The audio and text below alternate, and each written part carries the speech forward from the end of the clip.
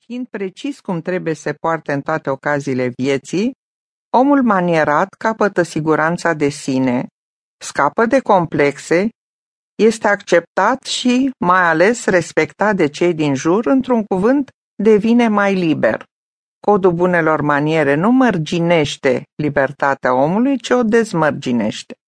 Bunele maniere au fost inventate la curțile regale și adoptate de către aristocrație, singura clasă aptă pe atunci să decidă dacă un anumit obicei era necesar și să-l și impună. De aceea, în secolele al XV-lea și al XVI-lea, bunele maniere reprezentau un stil de viață particular. Odată însă cu apariția burgheziei, deci după 1848, în secolul al XIX-lea, ele încep să generalizeze și devin, în zilele noastre, norme unanim acceptate de către toată lumea, devin un bun general. Însă, pe măsură ce societatea evoluează, unele dintre ele se dovedesc anacronice, după cum altele variază de la țară la țară. Se știe, de altfel, că pentru a intra în codul bunelor maniere, un obicei trebuie să fie supus mai întâi probei timpului, tocmai pentru că lucrurile se mai modifică. Până și etimologia cuvântului etichetă, cu sensul cunoscut de toată lumea, este semnificativă din acest punct de vedere. Oricât de surprinzător ar părea, eticheta, ceea ce se cuvine, are la origine o interdicție. În parcul de la Versailles, grădinarul șef al lui Ludovic al XIV-lea a așezat inscripții prin care cerea să nu-i fie călcate în picioare peluzele proaspăt însămânțate.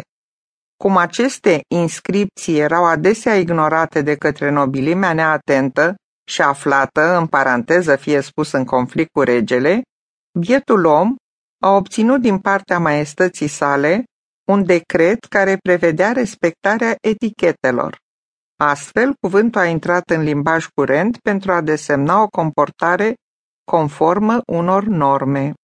Însă numeroase obiceiuri nu mai au de mult nicio legătură cu faptele care le-au generat.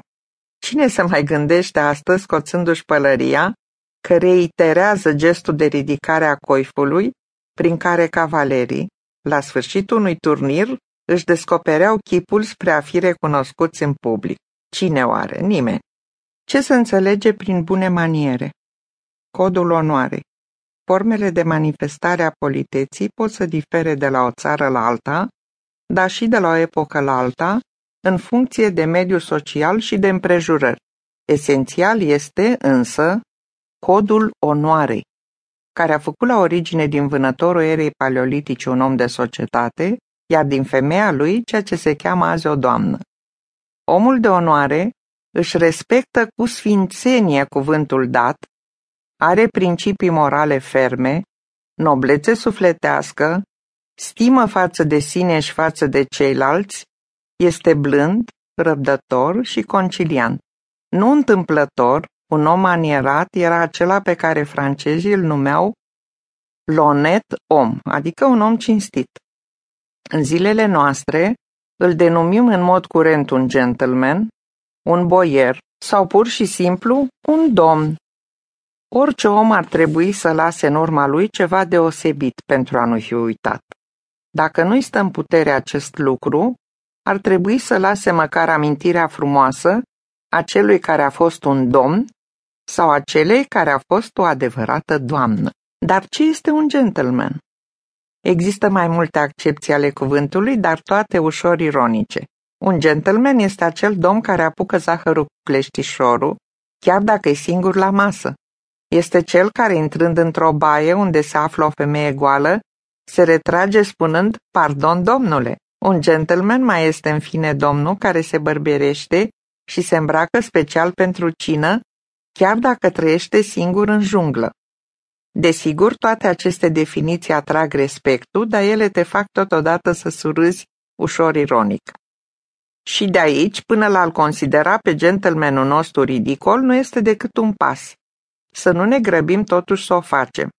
Un om care se respectă și respectă pe ceilalți nu poate fi ridicol. Adevăratul gentleman are însă câteva tabuuri pe care nu le încalcă niciodată.